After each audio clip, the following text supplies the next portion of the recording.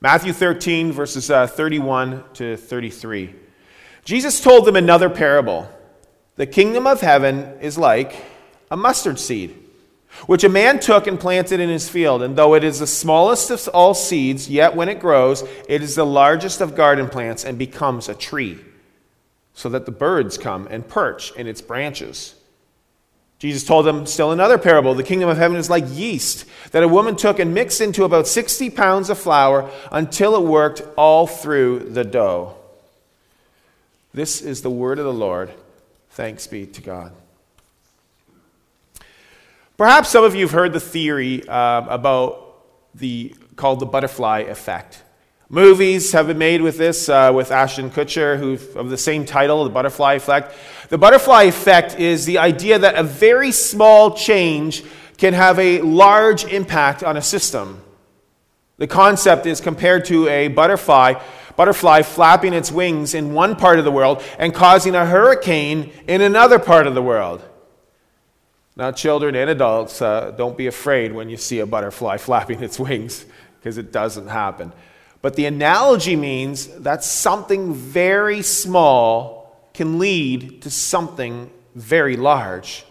A small change can result in a large disaster. But the corollary is also true that something so small can result in a substantial blessing as well. Something so small can have a tremendous positive impact. And in our reading this morning from Matthew, we actually have two parables wrapped up in one story. The kingdom of heaven is like a mustard seed. The kingdom of heaven is like yeast. And both these stories have a similar principle, that something so small, something so insignificant, can have a huge and lasting impact. How the kingdom of heaven works is that it might start small and even sometimes unnoticeable, but just be patient, as the kingdom of heaven will be unstoppable and result in abundance. So let's look at the first parable, which is also, it's read in Matthew, but it's also restated in the Gospel of Mark. And this first parable starts with the kingdom of God being compared to a very tiny mustard seed. And when this parable was told, it would have actually been shocking for the people to hear. Because they would have heard this, the kingdom of heaven is like a small mustard seed, and like taking a step back and saying, like, what? The kingdom of heaven's not small? Now, the people of Israel had misconceptions of the arrival of the kingdom. The Jews expected that the kingdom of heaven to be restored, that the kingdom of heaven to them was the kingdom of Israel. Well, for centuries, from the prophets from Obadiah to Isaiah to John the Baptist, they were building up this climax, this story of the birth and the coming of the Savior. And the prophets prophesied the coming of the kingdom. The Savior would arrive. The Savior would restore the kingdom. And the people were thinking, of course, the political kingdom of David was going to be restored. So it made sense that many were expecting a Messiah that was going to be the conquering hero type. Kind of like a hero nowadays, like we have Spider-Man or a Thor action hero. This superhero, Jesus, the Messiah, was going to kick the Romans out of the country. That the oppression was going to be addressed. That the high taxation was going to be stopped. Instead of MAGA hats, Make America Great Again hats, being sold, it would be MIGA slogans on the hat. Make Israel great again. Long live Israel. So the Savior arrived as a small baby in a manger. And now, with this telling of the story, of course, he's a little older. And this Savior did not restore the kingdom of Israel as expected. The Israelites did not get the results that they thought should have occurred. There wasn't this big fanfare. There wasn't this big inauguration of a king. They probably would have asked, was this kingdom really here? In fact, they may have asked, did the Savior even come? Yeah, this guy's saying he is, but is he really here? And so this parable teaches the people that the kingdom is here. It is here on earth. And in this parable, Jesus teaches us that the kingdom has such small beginnings. And Jesus compared the kingdom of heaven to this tiny mustard seed. A mustard seed it's very tiny, and it appears to be insignificant. At most, it's as large as a head on a needle. It takes about 750 mustard seeds to weigh 1 gram. And compare that to 1 or 2 bean seeds that weigh a gram. So after this tiny and insignificant seed is planted and germinates, it grows into this large, thriving plant. And Jesus actually refers to this plant as a tree. It's not really a tree. Jesus is using a form of an exaggeration, calling it a tree, to get his point across. But this is something so small that it can grow into something so large.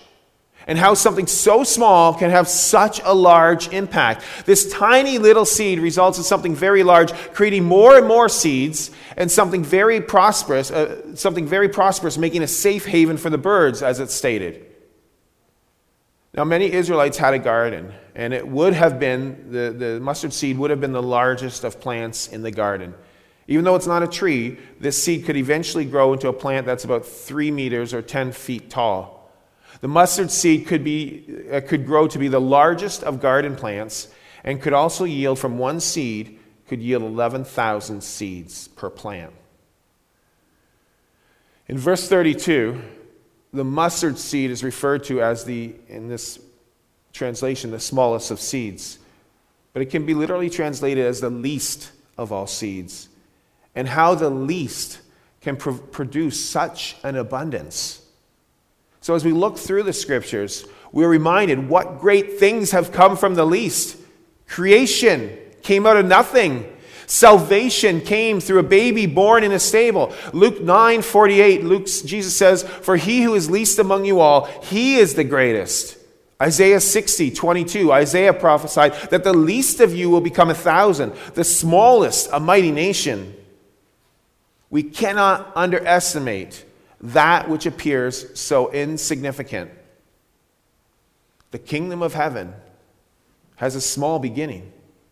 But over time, this small beginning will bring about great restoration and salvation through Jesus Christ. So as we look at the second parable, which is not only stated in the Gospel of Matthew, but also stated in the Gospel of Luke in this case, Jesus continues to teach that small things have large impacts. Jesus teaches us the kingdom of heaven will also have an impacting and everlasting future. Now, the translation that we read, the New International Version, translates this as the yeast was mixed into 60 pounds of flour. Now, I don't know how many pounds Sylvia used in the children's message, but it's estimated that 60 pounds of flour would probably make enough bread for over 100 people at one meal. Now, ancient Israel was a culture where people usually just made food from day to day. They would just make a loaf, maybe two, depending on the size of their group. They wouldn't make large food quantities. So Jesus was again using this as an exaggerated story. And this time about a woman making enough bread to feed over 100 people. So this parable would have shocked, again, the listeners for two reasons. Well, first of all, in Jesus' day, making bread was woman's work, and this was looked upon as a lowly task. And so Jesus brings this into the parable. And also, generally in the Bible, yeast was used as a negative metaphor because it's a fungus that permeates the food. People would hear the word yeast, and they would often think negatively. Yeast infects the batch of dough. Yeast is often compared, or Jesus often compared yeast to moral corruption and compared it to a sin infecting a person. But in this parable, however, yeast was kind of being redeemed here. It wasn't being referred to negatively. Jesus is using a positive example. The kingdom of heaven is not always what we expect. The yeast indicates that even in very small quantities, when added to dough, the yeast has an influence and thoroughly pervades the dough. And so yeast is not necessarily bad. And God's going to use things for his glory. Now, once yeast gets into the flour, there's no way of removing the yeast. It's in the dough for good. Once the yeast starts to work, it's impossible to stop. The effects of the yeast cannot be reversed. The fermenting process continues to proceed. The unleavened bread has become leavened, and we saw the two differences in the video. The yeast has internal power and leaves nothing unaffected. The yeast impacts the whole batch. Within this parable, the scripture reading states that a woman took the yeast and mixed it. She mixed it and worked it through that dough. Well, Jesus actually uses the word that a woman took the yeast and hid it in the dough. And the yeast is hidden.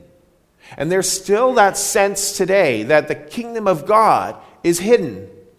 There's a sense that sometimes people will think that, well, the kingdom of God, we said it's already here, but not yet, that people will just say not yet, that it's futuristic.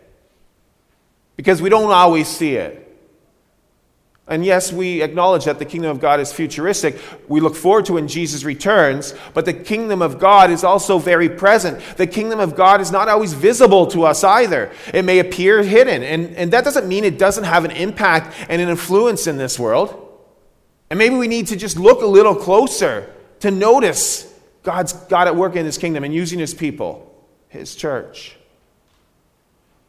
I referred to Isaiah 60, verse 22 earlier in the message, where Isaiah prophesied the words of the Lord, saying, "The least of you will become 1,000, the smallest a mighty nation." This was reported by Isaiah in the Old Testament. Now Isaiah continues in the same verse by saying, "I am the Lord. In its time I will do this swiftly." The kingdom of heaven will happen swiftly, but it will happen in God's time. It's like watching a batch of dough rise. I don't know if you've ever done that. I haven't, I'll be honest. I've never watched a batch of dough rise. But if you watch it, if you just stay staring at it, it will appear as if nothing's happening. But if you put the yeast in, walk away, you will notice that something did happen. Sometimes we have to look at it from a different perspective. And over time, the dough has risen. The yeast has done its work. So the kingdom of heaven may have small beginnings. The kingdom of heaven may even appear hidden at times. But God, through his people, and the power of the Holy Spirit in his people and in his church, are at work. The kingdom of heaven has begun on earth. But again, it's not complete. And because it's not complete, we are called continually to be active participants in the kingdom of God. And at times, it may appear that his kingdom, this world, is in chaos. But this parable reminds us that God's kingdom permeates this sinful world. God's kingdom is at work bringing about salvation by God's grace. So the kingdom of heaven, it's not in a specific geographic place. But the kingdom of heaven is wherever Jesus' grace and love and words are impacting people and bringing people to seek him and to live for Jesus. In these two parables, Jesus used examples of farming and household chores. Jesus used both a man actively sowing seed and a woman actively hiding yeast. And again, these were two tasks that were everyday, ordinary tasks during this time period. And you got to realize that these tasks were not passive activities. There was work involved for the man and the woman who were actively involved in their roles. The ordinary tasks, as mundane and insignificant as they appeared at that time, resulted in being involved in a process that yielded a large impact. 11,000 seeds from one seed. A large tree for birds. 100 or more of people being fed with the bread. The kingdom of heaven requires action. And as God's people in this kingdom, we can't sit idle. We have work today. And it may not necessarily be hard work either, but there is work. It's in our ordinary, everyday tasks that we are to be active participants in the kingdom of God. Now, in the past, much mission work of the church was often seen as sending people like overseas and just sharing God's word where God's word hasn't been shared before. But God's kingdom is not just present over there, it's present here. And maybe it is as small and simple as walking across the street to share the good news. Or maybe it's just doing like a pay it forward or something at McDonald's and then telling the person at the window, by the way, Jesus loves you. I know it sounds weird, right? But I tell you guys that every Sunday. We can do it like this. Why wouldn't we be able to do it out in the kingdom to others? In these two parables, it's also interesting to note that Jesus used both a man and a woman. He used male and female to illustrate that it's not simply one or the other, but both are being involved in expanding the kingdom of heaven. A man and woman involved in ordinary tasks. A man and a woman who don't appear to be very important people, but that was the point. God will use anybody for his purposes, and he will surprise us who he uses, and he will use people for his purposes as mentioned. He will use the least of people, as he used the least of all seeds. And throughout Scripture, we hear that word least. He will use the least of people. He will use those of us who think that we might have little impact. We might think, like, who are we to be used by God and for his plans? But we are being used for his purposes, to his glory. Because God has chosen each of you for a purpose. He has chosen you not only to be his son and daughter. He's chosen you not only to be saved. He has chosen you to usher in his kingdom here on this earth. To be part of the restoration process and to bring justice and righteousness to things today. To seek first his kingdom. You hear that? That's an action verb. Seek first his kingdom. Now, as believers, we often like to just hear the words, well, we are saved. We have been saved. But people, we have been saved for a purpose. And don't take these everyday purposes and callings for granted, as small as they might seem. The kingdom of God starts off small and has huge impact. The kingdom of God may remain hidden. We may never see the fruits of our labor. But the point is that God involves us in his kingdom.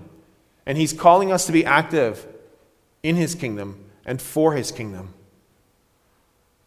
And that's why we can't underestimate how each person present in God's kingdom can be used by God throughout the power of the Holy Spirit to reflect the love of Jesus Christ. One thing that we must be aware of is that we don't want to have any missed opportunities.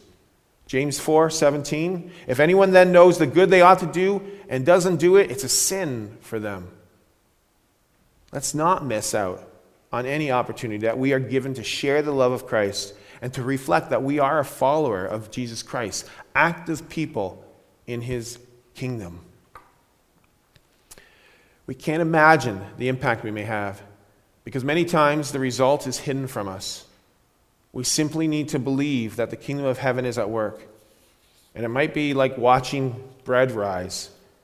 It takes a small mustard seed to become a large mustard plant. And this will all happen in God's time. Later in the service this morning, we'll be introduced to prayer walking and the impact of prayer, how the impact of a few words may have on ourselves and a community. People of God, Jesus started on this earth as a newborn baby. And he was in a manger. And as an adult, he began a ministry that called 12 disciples to follow him. And his disciples increased through his ministry. And at Pentecost, more and more were added. And his kingdom became more and more visible on earth. And has continued to grow and will continue to grow. Jesus came to proclaim the kingdom and to call disciples to join him in proclaiming his kingdom, his rule. So is there someone who does not recognize Jesus in his or her life? Are there communities who have not yet heard? Of course, yes, there are. And so we must continue to be active because we're not always able to see how God's kingdom is at work. But we know that his kingdom is present and it's growing and he's including his people. In a world that's been tarnished with sin, and we can continue to proclaim that the kingdom of God is ever present. And we do this through the power and the presence of the Holy Spirit and sharing the love of Christ through our words and through our actions. And the results will proceed at God's time.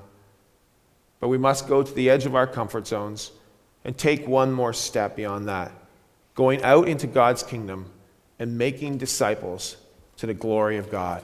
And together we say, Amen. Let's pray.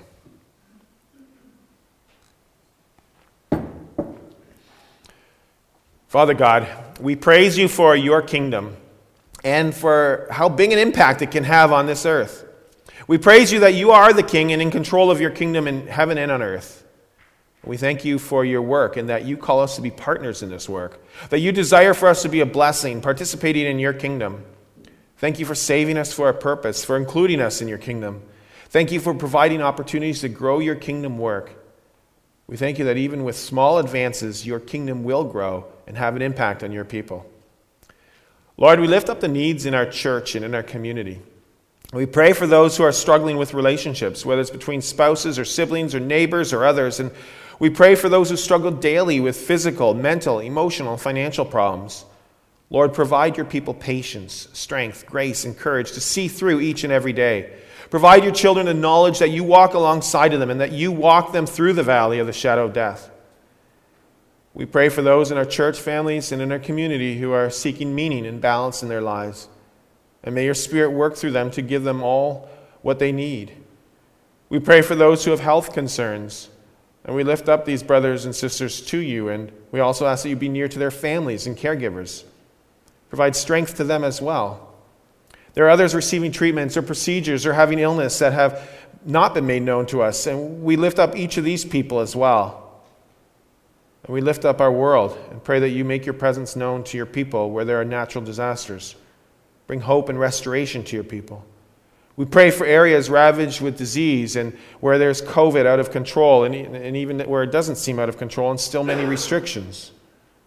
We pray for strength and wisdom for your people in all these areas. We pray for areas of war, for those who are in hunger, those who have been persecuted for their faith. Lord, provide grace to all your people.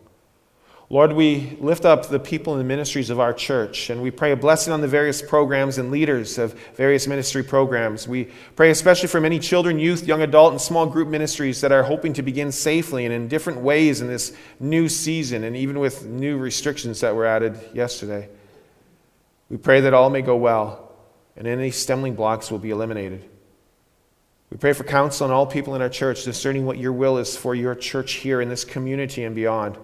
May we listen and be obedient as your kingdom comes on earth as it is in heaven. Build your kingdom here. We pray all this in the name of Jesus Christ. Amen.